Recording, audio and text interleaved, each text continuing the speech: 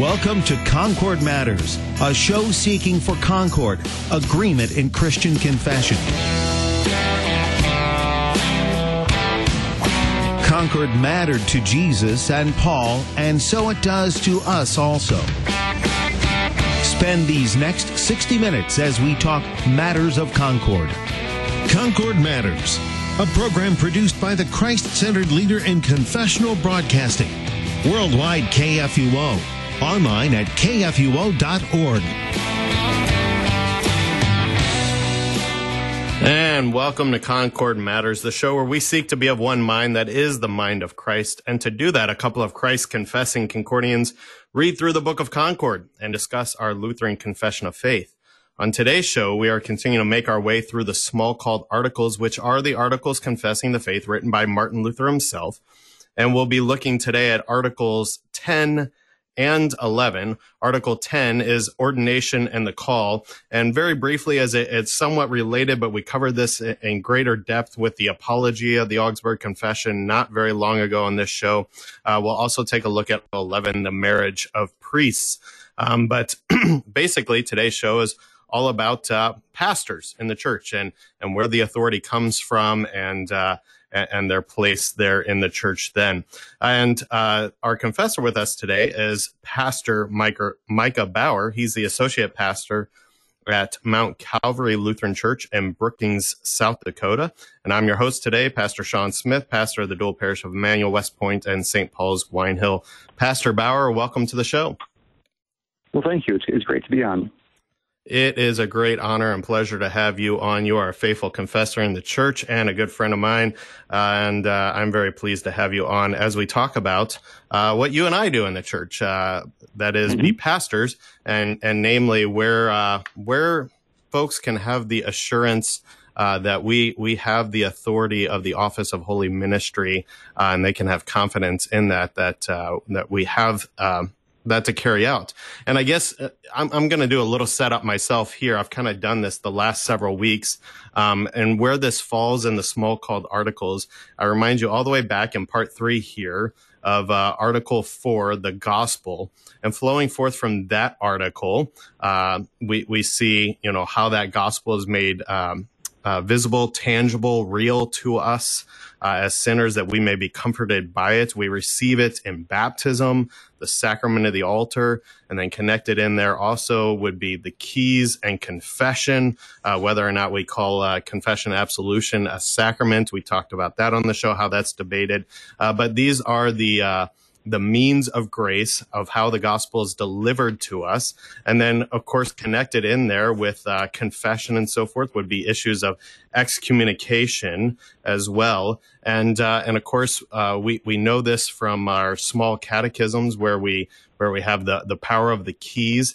These are executed on behalf of the whole church through the office of holy ministry, which is instituted by Christ himself. And so then we have Article 10 that flows forth from all of these things of that office that carries these things out, and that's dealing with ordination and the call. And especially, as we'll see today, some of the issues that came up with the ordination and the call, especially at the time of the Reformation, as the Lutheran reformers broke from the Roman Catholic Church. And so we'll be talking about some of those issues that were addressed at that time, but yet still has great application for us today as we understand rightly the ordination and call today. And then also, of course, I mentioned we'll talk about the marriage of priests as well, as these are tied in with that office of holy ministry. So that's just kind of my brief overlay of kind of where we're at in the Smalcald Articles, how these articles of faith connect together, and kind of gives us a brief setup there. Pastor Bauer, is there anything that you'd like to set up for us today before we actually do some reading from the Smalcald Articles?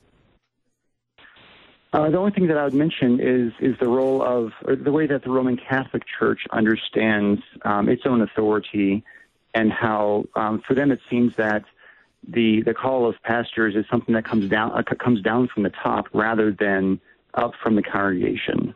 And so that's a very different approach. Yeah, down from the top, we would generally call that in terms of government of the church. There's kind of a couple different models out there, right? There's the congregational model, and then there's the episcopal model. And I'm not necessarily even sure that you're talking about necessarily the models of church governance that we have here, but kind of laying out there for us the episcopal model, right? The top-down model that comes to us from the Roman Catholic Church, and you're saying that we have a different view from the church up. Would that be the congregational model then? Yeah, that's right. So for Lutherans, the church is believers. It's the individual church, is how we talk about it. And you know it when you see it, when you find the word and sacraments faithfully administered. Whereas for the Roman Catholics, which is what we are breaking from, the church is those who are essentially under the authority of the Pope, and you recognize the church by her structure. And so with the role of pastors, then, for us, the authority to even have a pastor is something granted by the Word of God. And so, and it's the congregation of faith which then bears this ability to extend a call and to ordain her own ministers. Whereas for the Roman Catholics, then it would be something that the church possesses, the church at large, that is, under her structure. I like how you frame that for us there. You gave us the line there that even the office of ministry itself is granted to us by the Word of God itself. And I think that's maybe even a little bit different than we tend to understand that church governance structure that I was laying out there very briefly with that congregational model. I think sometimes we're tempted to think about the congregational model as being just kind of the opposite of that episcopal model, where there's this authority vested in bishops and the Pope and things like that, and it comes from the top down and so forth, and that the authority then in the congregational model comes from the congregation. And I think this plays out sometimes in terms of, whatever our unique circumstances are, our congregation determines what's right for us and things like that. Mm-hmm. But I like the way that you framed that for us, that even the congregation itself is gathered by the Word of God. The Word of God is its governing principle. And so, that's what we mean when we talk about, from the congregation up, as it were. But we rightly understand that the congregation itself is gathered around the Word of God itself. So that's our real authority is, so maybe it's better to call it a word-oriented governance structure or something of that nature. Mm-hmm. I don't know. But I think you framed that really well for us. Thank you. Yeah, and you got it just right. All right. We're going to jump in, and because you're kind of setting me up for the first question I want to ask you. Then after we read this, so I should just go ahead and read the article, and then we can jump into discussing it here a little bit more. So again, this is from the Smalcald Articles, written by Martin Luther himself, Part 3, Article 10, Ordination and the Call. If the bishops would be true bishops and would devote themselves to the church and the gospel, we might grant them to ordain and confirm us and our preachers. This would be for the sake of love and unity, but not because it was necessary. However, they would have to give up all comedies and spectacular display of unchristian parade and pomp. But they do not even want to be true bishops, but worldly lords and princes, who will neither preach nor teach nor baptize nor administer the Lord's Supper, nor perform any work or office of the church. Furthermore, they persecute and condemn those who do discharge these functions, having been called to do so. So the church should not be deprived of ministers because of the bishops. Therefore, as the ancient examples of the church and the fathers teach us, we ourselves should ordain suitable persons to this office. Even according to their own laws, they do not have the right to forbid or prevent us. For their laws say that those ordained even by heretics are truly ordained and stay ordained. As St. Jerome writes of the church at Alexandria, at first it was governed in common by priests and preachers without bishops.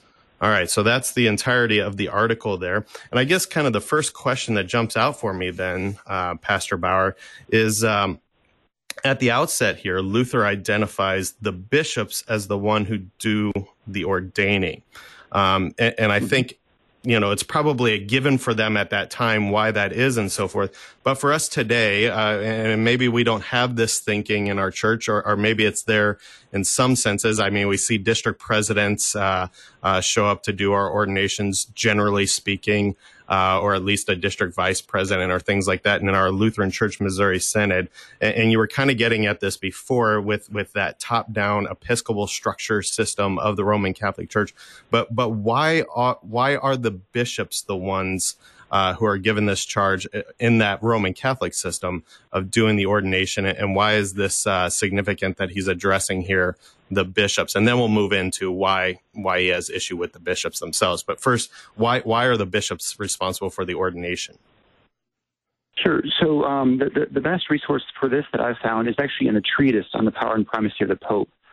So in the Concordia Reader's Version of the Lutheran Confessions, over on page 303, it's under the heading of the power and jurisdiction of bishops. They quote Saint Jerome, who was a early 4th century church father, and Jerome says, I'm on the top of the second column on page 303.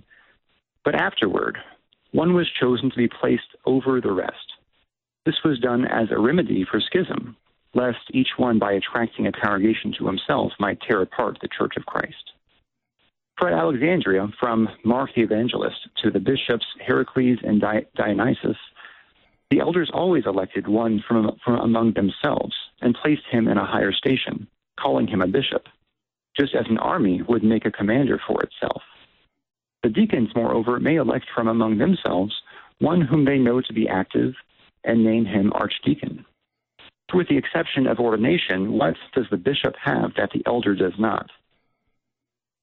And then here the treatise goes on to explain that it appears that by the time of St. Jerome, it had become a common practice by human right to appoint bishops, that is to say, pastors over multiple congregations and over their pastors, rather than simply a pastor over an individual congregation.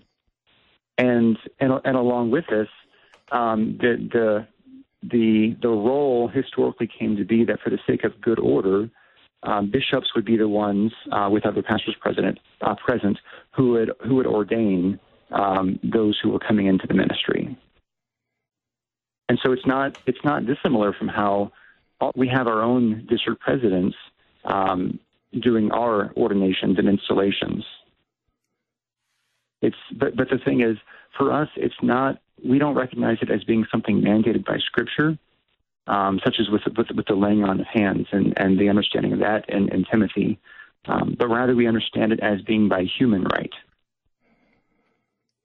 Okay, so then go ahead and talk more about that. Why for the Roman Catholics is, and I think that this is referenced there, and he's kind of making fun of them there, where he says, however, they would have to give up all comedies and spectacular display of unchristian parade and pomp, and then we'll get into the next section there, but they don't want to give that up, and they don't want to be true bishops, which is oriented from the word, but why for them, and you reference Timothy there, but why for them are these things in the bishops so important? Why for Roman Catholics is that so important?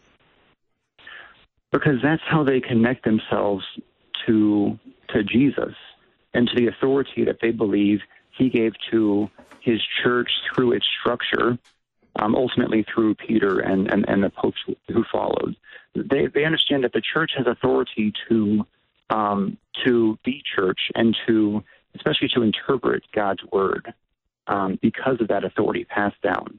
And so they trace the apostolic succession, and it's in this line of kind of a supposed infallibility in certain circumstances that they find their hope and comfort that Jesus is working in his church. So you gave us that term there, apostolic succession, kind of that, and you described it for us, the passing on from the apostles who were ordained by Christ himself.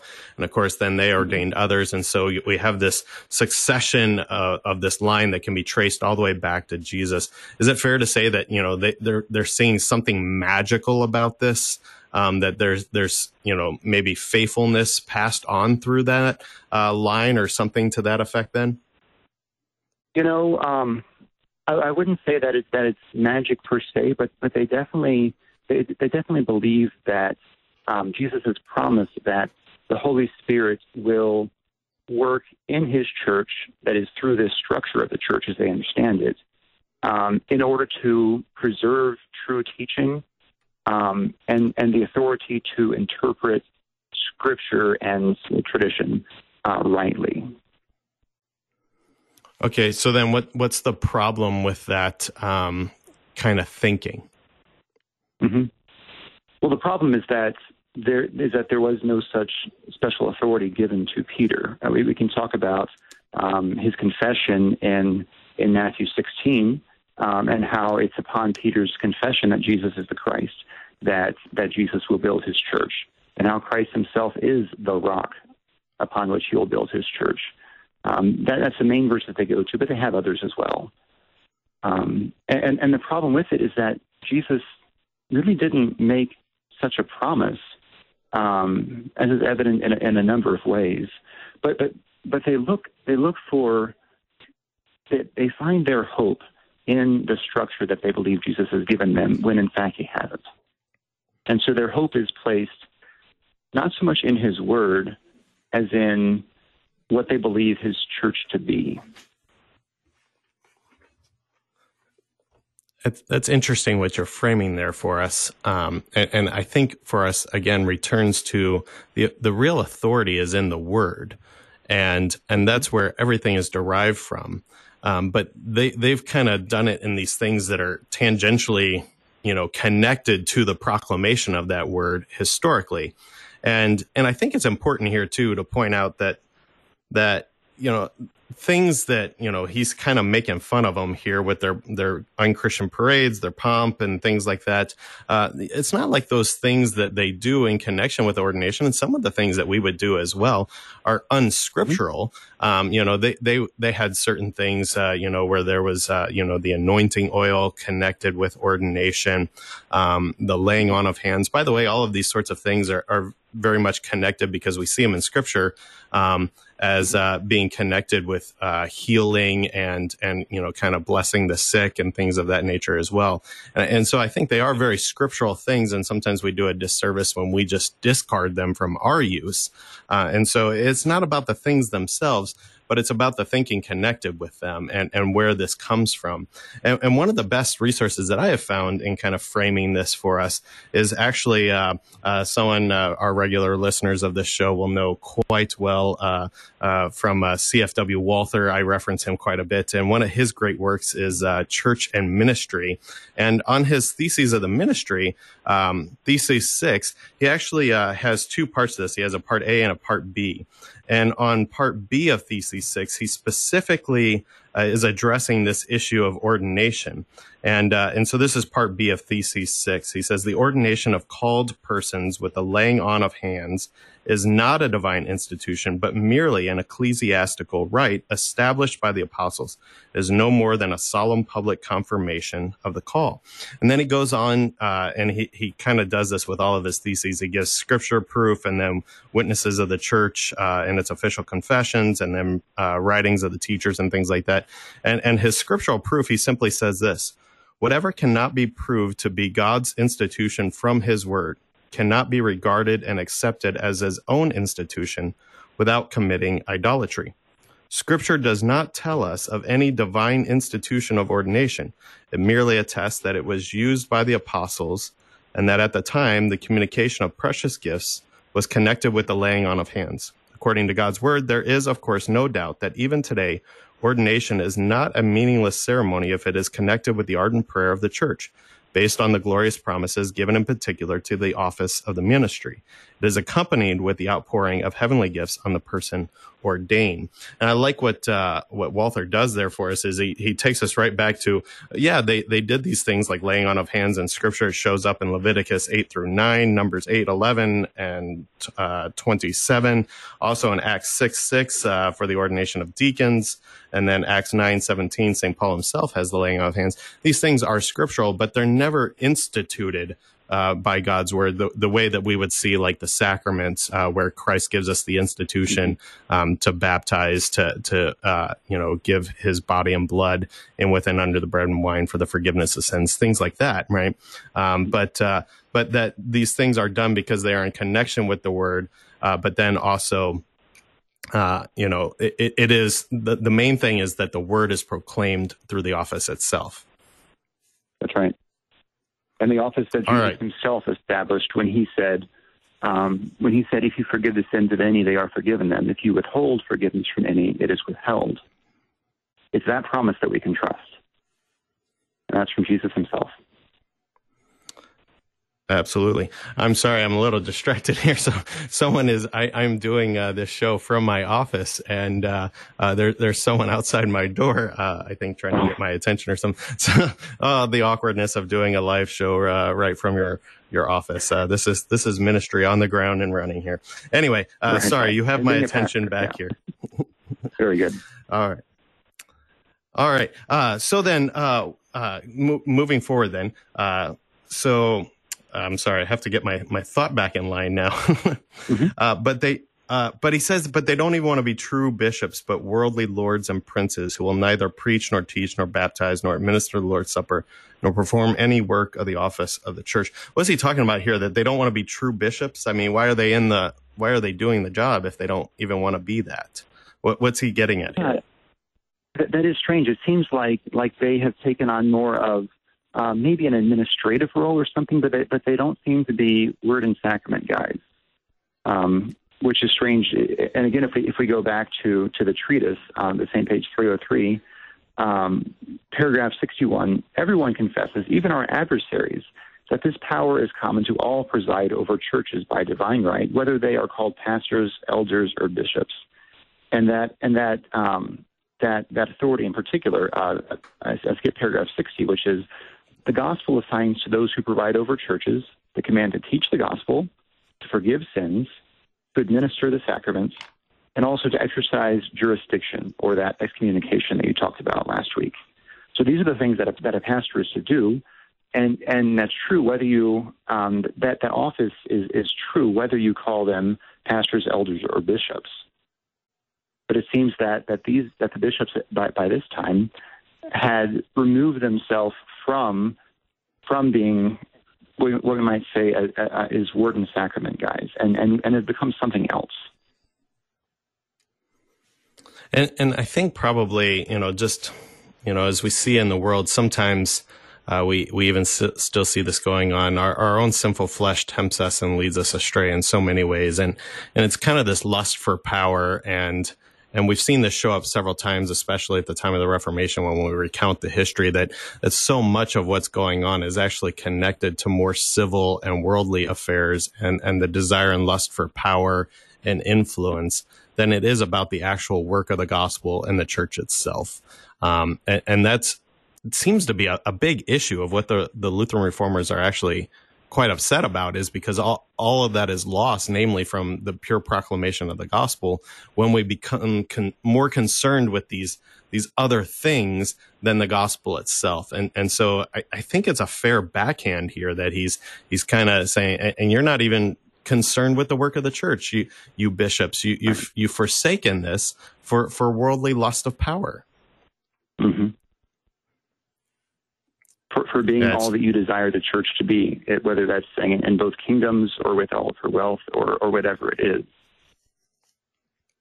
Yeah, absolutely. All right, so then this kind of presents a problem for the Lutherans, right? All right, so we've kind of laid out the historical situation there, but before we leave the history entirely, it kind of presents a problem for the Lutherans, right? Because if we're going to say, well, you bishops, because you're not doing your job, you don't have we're not even going to let you retain this right for our pastors. We're going to let the word be our authority here. So then how do Lutherans get their ministers? How do Lutherans get their pastors? Well, Luther ends up concluding that that the church itself has the right to call, ordain, and install pastors. And because the church at large has this right, Luther concludes that individual congregations have this right. And so he brings it down to that level. How do they get that right? How do they get that right?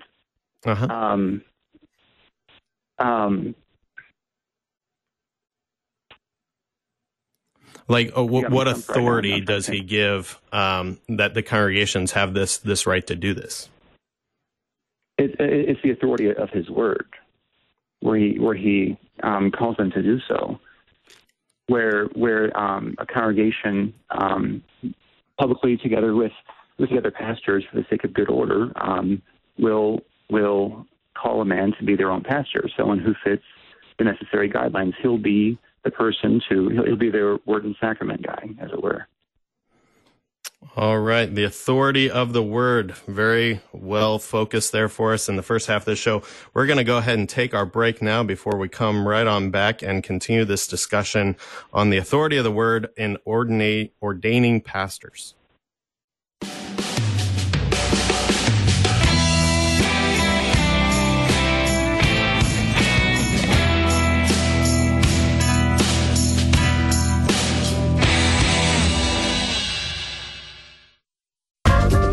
Hi, this is Pastor Mark Azil, the LCMS Director of Campus Ministry and the Chancellor of LCMSU, inviting you to join us right here on Wednesdays at 2 p.m. in the Student Union. If you can't make it, Student Union is always available as a podcast at kfuo.org. Learn more about LCMSU at lcmsu.org. And remember, college is tough. You need Jesus. We'll help. Wednesday afternoon at 2 on KFUO. When communism fell in the former Soviet Union, it was an exciting time to share the good news of Jesus Christ with people who had long been denied the faith.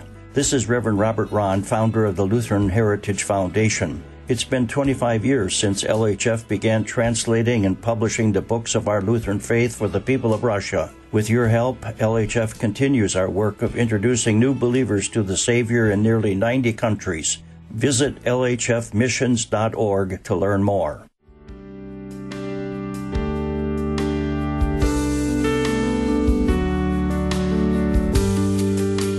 I'm Pastor Ken Baumberger. Join me weekday mornings at 7:15 for Oratio, your time of scripture, meditation, and music on KFUO, Christ for you, anytime, anywhere.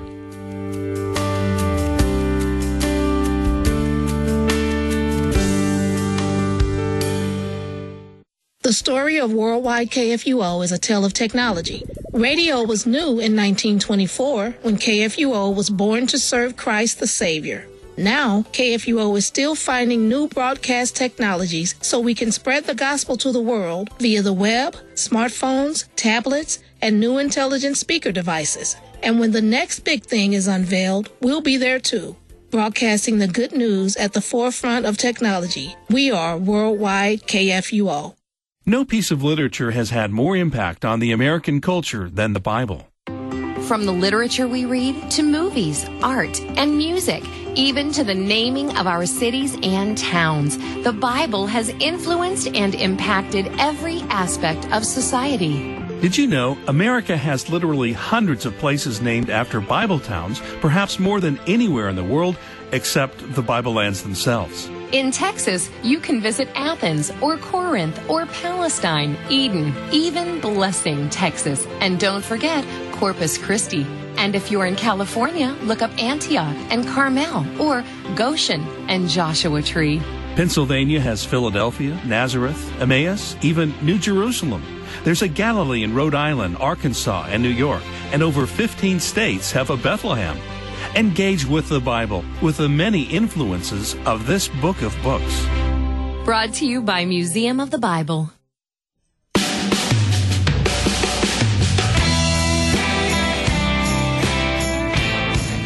And welcome back to Concord Matters as we have Pastor Micah Bauer on our show with us today. He's the associate pastor of Mount Calvary Lutheran Church in Brookings, South Dakota, and I'm your host, Pastor Sean Smith.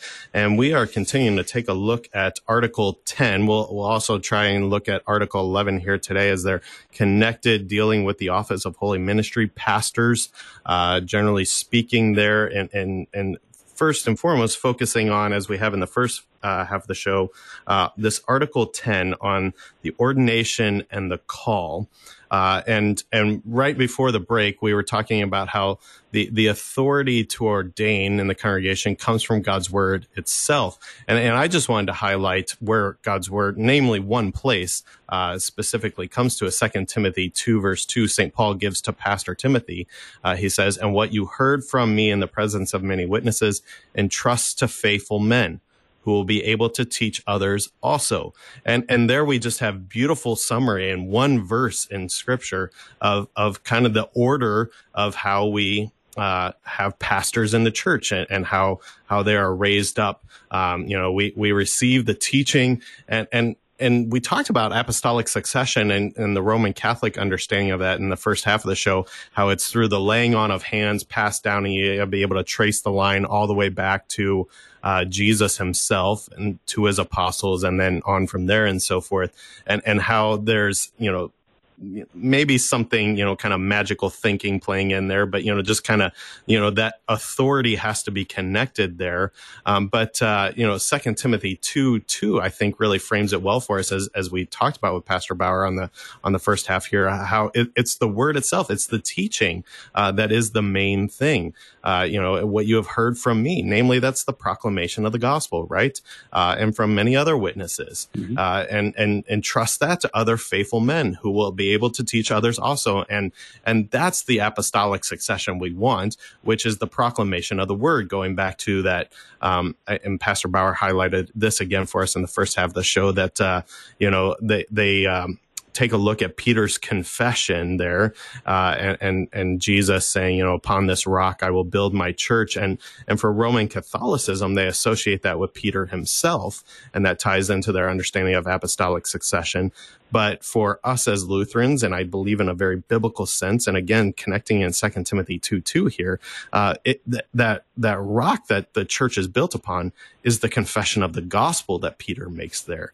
And that's Jesus's main focus. And so, I just wanted to highlight that one verse, I think, just kind of throws out this understanding of, kind of the laying on of hands, the anointing with oil, and all the other pomp and parades that we kind of make fun of here in the Small Called Articles, that for the Roman Catholic Church is the main thing of how you have assurance that your pastor is ordained to do this ministry, to execute the office of the keys. Whereas rightly from Scripture, the authority is in the word itself. Did you want to comment on that at all, Pastor Bauer?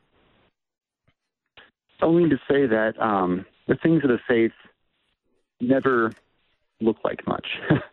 They never look as majestic as they actually are. And so there are times that people try to dress it up, which has led to various abuses, but which never really arises from faith. So the things of faith are in one sense hidden, and so they look plain. And so when you see, pomps and parades and things, it causes us to question a little bit. Not that it's a lack of faith necessarily, but the things of faith are simple and hidden. I think that's such a Lutheran understanding of things that you highlight there, that it's plain, that these are simple things. And we kind of make that point a lot. I mean, even Jesus himself, he had no form that anyone would look at him, right? We see this, pointed to us from Scripture itself. And yet, we do tend, I think it comes from the sinful nature. It's within inside of us, that, as other guests that I have on the show, Pastor Peter Ill and, layman Peter Slayton, often like to reference, it definitely, these things come out of our sinful nature so much, that, we really do like to get concerned with the wrong things and get caught up in the pomp and things like that itself. However, let me ask you this, Pastor Bauer, is it bad then, as I've even seen in some ordination rites and installation rites as well, a lot of those sort of, same sort of ceremonial things that are a part of the Roman Catholic rite used in the Lutheran Church Missouri Synod as well with ordination and installation. Is it wrong to have those things then, or how do we hold this tension then? Mm-hmm. The way that I've come to evaluate Christian practices and a lot of things in life actually is with two questions: is it faithful, and is it helpful?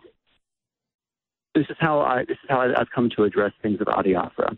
If it's actually faithful to Scripture, and if it's actually helpful for teaching. And so actually as part of my ordination, I made it so that there was a little part thrown in there where I had members of the congregation present me with symbols of the office. And so they presented me with a Bible and with a shepherd's staff and with the communion ware. And they said things like, preach us the word of God, call us to account, keep us in the sheepfold, administer the sacraments to us, as a way to try to teach the congregation there gathered what it is that they're doing and calling me as their pastor. That's interesting, and yeah, definitely not in the Lutheran service book agenda for the rite of ordination and installation. But I like your evaluation of it there. Is it faithful? And what was the second point there? And is it helpful? Is it helpful? Helpful for teaching the faith.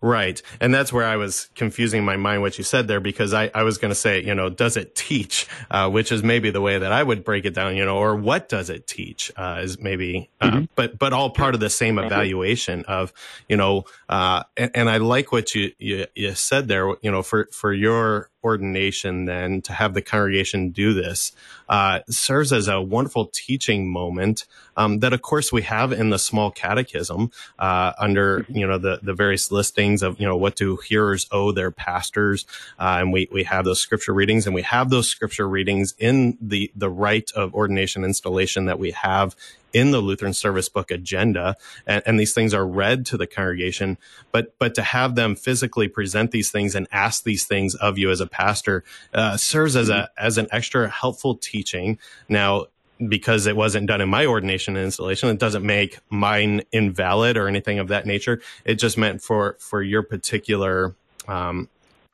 putting this together, it is something that's faithful, that can be done within good order, and then helps teach, and as a good reminder for the congregation of these things that are pointed to then in our small catechisms and in the readings there in the rite itself.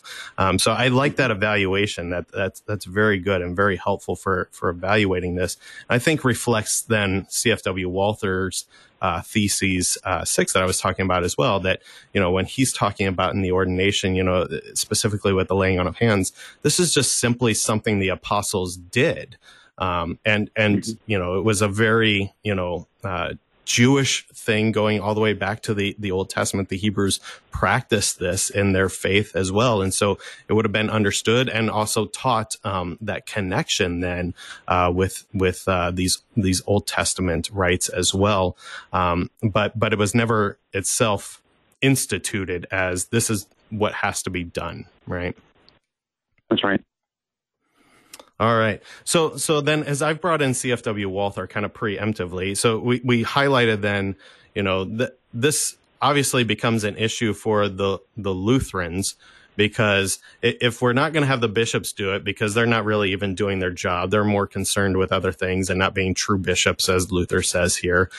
So we have the problem of, okay, we're going to need pastors, because eventually, the Catholic priests that became Lutheran reformers that broke off and so forth at the time of the Reformation, they're going to die off, and so we're going to have this return to the authority is the word itself, and that is the central teaching at work at all times. Anyway, they cite even Jerome in this, right? So it's at that time. Mm-hmm. But have we seen this at other points in the history of the church, or do we still see this today? Kind of, that's a two-part question that maybe I want you to address. Of why is this issue for the ordination and the call, an issue that, though written at the time for obvious reasons at the time of the Reformation, how is it still, I guess, for lack of a better term, relevant for us today? And have we seen it at other times in the history of the church? Mm-hmm. Well, it helps us to get away from our radical individualism of it's just me and my Bible, me and Jesus at the altar, these sorts of things. And it helps us to ask, how are we actually connected to Christ's church, to the group of people that he has saved? So it helps us to have that more collective identity. But it also keeps us from putting our trust in something other than the word, especially from putting our trust in a structure of ecclesiology, a structure of the church, as the Catholics now have it. Okay, talk more about that. So for the Roman Catholics, the way that I've come to understand this, and I'm a pastor in a church that in a city that has a university, South Dakota State University, and one of our college students is kind of heading towards Roman Catholicism right now. So I've been thinking a lot about this here lately.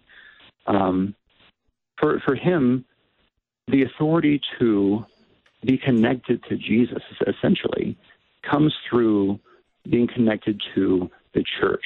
And what that means now, as it's now understood, is being connected to the Pope. And so rather than being able to simply trust the promise of Jesus, that he has died and risen to forgive us of our sins and to save us, you now have to also be connected to this external structure for your assurance. Because it's only those people who can rightly interpret Scripture. And so if you're not connected to this larger structure, then you're not church, which was, of course, a huge question for us when we arrived in America and had to get rid of Martin Stephan, our bishop. Are we still church? We are believers, therefore, yes. And as believers and bearers of the word, we can and will call and ordain our own pastors. And ideally, we'll do it in good order using bishops and everything. But if the bishops aren't willing, if they're not going to ordain Lutherans, well, we still need pastors, so let's still call faithful pastors. I think that's a helpful framing that you give for us, both the historical context within our own Lutheran Church Missouri Synod, taking us back to the issue that came with Martin Stephan, and he was our bishop, but it also connected in with that issue then is the fact that their pastors there in America were pastors who had left their calls in Germany in order to emigrate to America. Now, there were good reasons for that. Namely, the false teachings that were going on in the churches and schools in Germany at the time. They were seeking to get away from those things, to preserve their children, to bring them up in the true teaching of God's word. And then as they got here and became known that Martin Stephan, who actually, when he got ousted as the bishop, came across into Southern Illinois, right near where I'm at now. So it's always kind of ironic for me. But yeah, even as it became known the sin that was going on in his personal life, and they needed to remove him as their bishop and so forth. Again, what is the saving grace in all of this? But that the authority of the office of the holy ministry and the congregation itself is all gathered around the authority of the word itself. And actually what came as a production out of all this was what I've already referenced, C.F.W. Walther's great work, Church and Ministry. And he writes these theses on the church and the ministry and really frames well for us. So if you're interested, listener, and want to check out more of this, check out Walther's Church and Ministry. It goes into great depth and detail on these things and how we have that assurance. But then in connecting in for the present circumstance, what I wanted you to say more, and that's an interesting example that you give us there. And again, I think, kind of we grope about for these things. I see it reflected in our civil realm, right? We look for a structure itself to save us or to be our confidence. But the problem with human structures itself is that they are fallible. They will fail us. And so like in our civil realm, we constantly have to have the right president or the right governor or the right person in charge, the right institution ordered the right way. And the ultimate truth is that we never really have that because they're all tainted by sin, right? And so what do we need? We need something objective. We need something outside of ourselves. And as my district president here always loves to remind congregations as well, especially, he says, I see that you're looking for a savior. You have one. His name is Jesus, right? And he's given us his word, graciously preserved by the Holy Spirit himself. That is our objective assurance, and we should cling to that, right? But we constantly grope after these institutions and think that, because that maybe even an institution has stood the test of time going back to the apostles and so forth. But when we understand rightly that it's the foundation of the word, the confession of the gospel that has been preserved throughout time, well, then we rightly see that our Lutheran church and our Lutheran pastors have the true apostolic succession, as I said, going all the way back to that same confession of the apostles themselves, that truth of the gospel. I think that's fascinating stuff. Yes. But by what right can we be church? Through Jesus, because he said so. That's really what it comes down to. That's a great highlight for us. Yeah. By what right can we be church? Through Jesus. Yeah, absolutely. Very good. All right. Anything more to say in terms of ordination and the call? Actually, I think we should highlight at least one more thing. There's a lot of things that could be said and connected with this. But at least one more thing, as it brings in the call here then, and that the call comes from the congregation. Talk a little bit about that. How does the call, especially for us today, derive from the authority of the word here also? So Jesus has given this office to his church, and he's given this usual way for delivering his word and sacraments through pastors, and this is a gift that he's given to his church. This is something that we bear as we bear God's word. So how does that relate then to the calling of a pastor?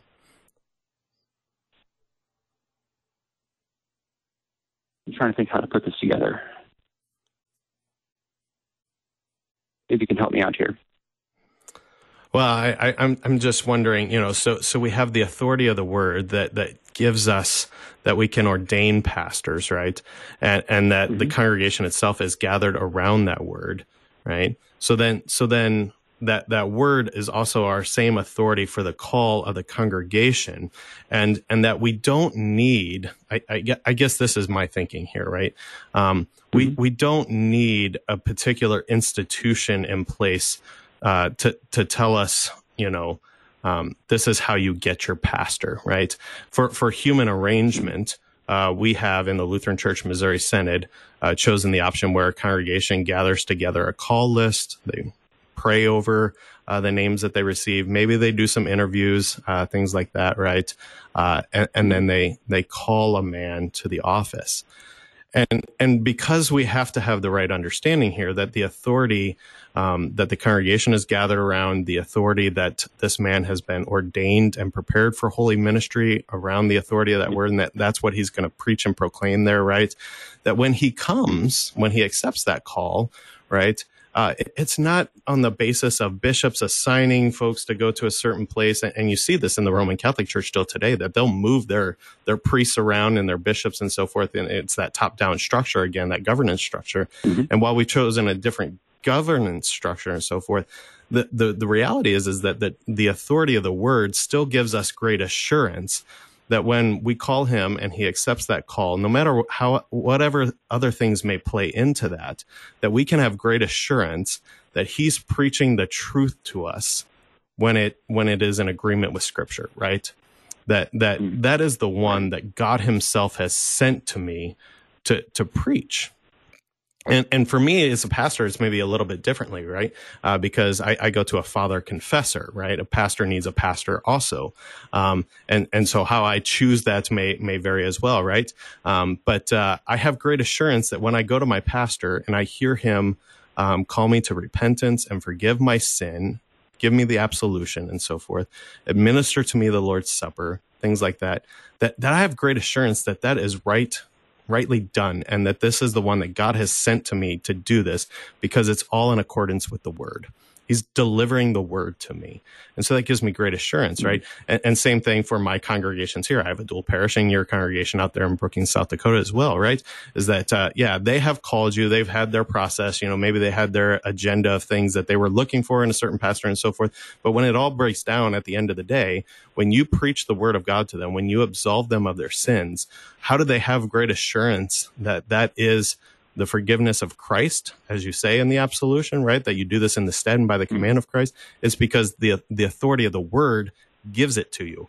You are the one that Christ has placed there for them at that time, right? And so maybe that's a long excursus on it, and maybe I said a little more than I needed to, but I think, it's really important, and you've highlighted well for us, just this centrality of the word. And this is the thing that we've highlighted on each of these articles flowing forth from Article 4 here in Part 3 of the Smalcald Articles on the gospel itself, that really it is the word, the centrality of the word that drives the gospel, its means of grace, its delivery to us, and then also here in the authority of our pastors to absolve us of our sins, as we have heard previously in the articles as well.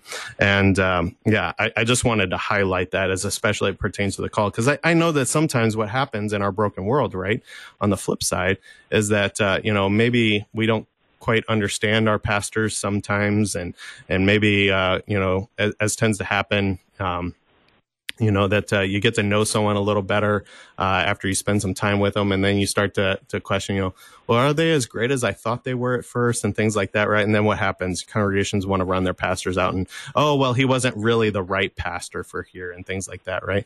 No, we need the centrality of the word to remind us Christ has sent them to you. You can have great assurance of that because the word is the one who has placed them there. I don't know. Any thoughts on that? It does help to keep us from idolatry, both congregations from idolizing their pastors and pastors from being too prideful in themselves, recognizing that we can only be here because Jesus says so. And we can be assured that he has put us in this position, not for our own sake, but in order to preach the word and forgive the sins of these people here gathered, because they are his people, not ours. They're his people. That's a great line. Keeps us from idolatry. That works for pastor and people alike, right? When the word guides us there. Yeah. All right. So with just only a couple minutes left here, I do want to highlight just very briefly, and we're going to be covering this issue a lot more, as you've already referenced today, the treatise on the power and primacy of the Pope, which will be coming up, sometimes even kind of considered an addendum to the Smalcald Articles, but it'll be coming up on our show very shortly because we're running out of articles on the Smalcald Articles, and that's where we're going next. So we'll be talking about this issue a lot more in depth there, as you've already highlighted several things for us. But also somewhat connected here, and we've talked at great length recently on the apology, as we covered the apology of the Augsburg Confession, but this Article 11 on the marriage of priests. So I just want to read this, and we'll just briefly discuss this too here. But I just want to highlight that right away, it talks about the authority to do or not do things, namely, with regard to marriage of priests. And we're reminded again, where does any authority come from? From the word itself. So I'll go ahead and read this. This is Article 11, Part 3 of the Smalcald Articles, Article 11, the marriage of priests. They have neither the authority nor the right to ban marriage and to burden the divine order of priests with perpetual celibacy. They have acted like anti-Christian, tyrannical, desperate scoundrels, and by this have caused all kinds of horrible, outrageous, and innumerable sins of unchastity, depraved lusts, in which they themselves still wallow. Now, neither we nor they have been given the power to make a woman out of a man, or a man out of a woman, or to nullify either sex. So they have had no authority to separate such creatures of God, or to forbid them from living honestly in marriage with one another. Therefore, we are unwilling to agree to their outrageous celibacy, nor will we tolerate it. We want to have marriage free as God instituted it, and we neither want to repeal nor hinder his work. For Paul says that this ban on marriage is the teachings of demons, 1 Timothy 4:1-3. All right, Luther gets pretty salty there with the Roman Catholics, but I think for good reason, right? Right. I mean, God himself says it is not good for man to be alone. And that gets played out. I mean, the reason the Catholics do this, when you talk with them, is St. Paul saying, "I wish that all were as I am." That is unmarried, and so they see it as being virtuous. But then not only virtuous, but as something now required for their priests in the ordinary ways. Right, and marriage is good, right? We get this understanding from the Sixth Commandment, all right, from God's Word itself, ordained all the way back there at creation, that woman is given to man. It's good. The authority of the Word gives us this gift of marriage. We should honor it and keep it even within the church. So very briefly covering that anyway, not enough time on this as we're wrapping up. Thank you, Pastor Micah Bauer, for being with us today. It's been a great pleasure. Pastor Bauer is the Associate Pastor of Mount Calvary Lutheran Church in Brookings, South Dakota, and I'm your host, Pastor Sean Smith. If you have a question or comment that you'd like to leave for us to address the next time we convene for Concord, you can send us a message by phone, 314-996-1542, or email kfuo@kfuo.org, or on social media at KFUO Radio. It's been a great pleasure talking about the authority and centrality of the Word and the gospel delivered to you. You can have confidence in the ordination and call. Thanks for stopping by today. Until next time, keep confessing, church.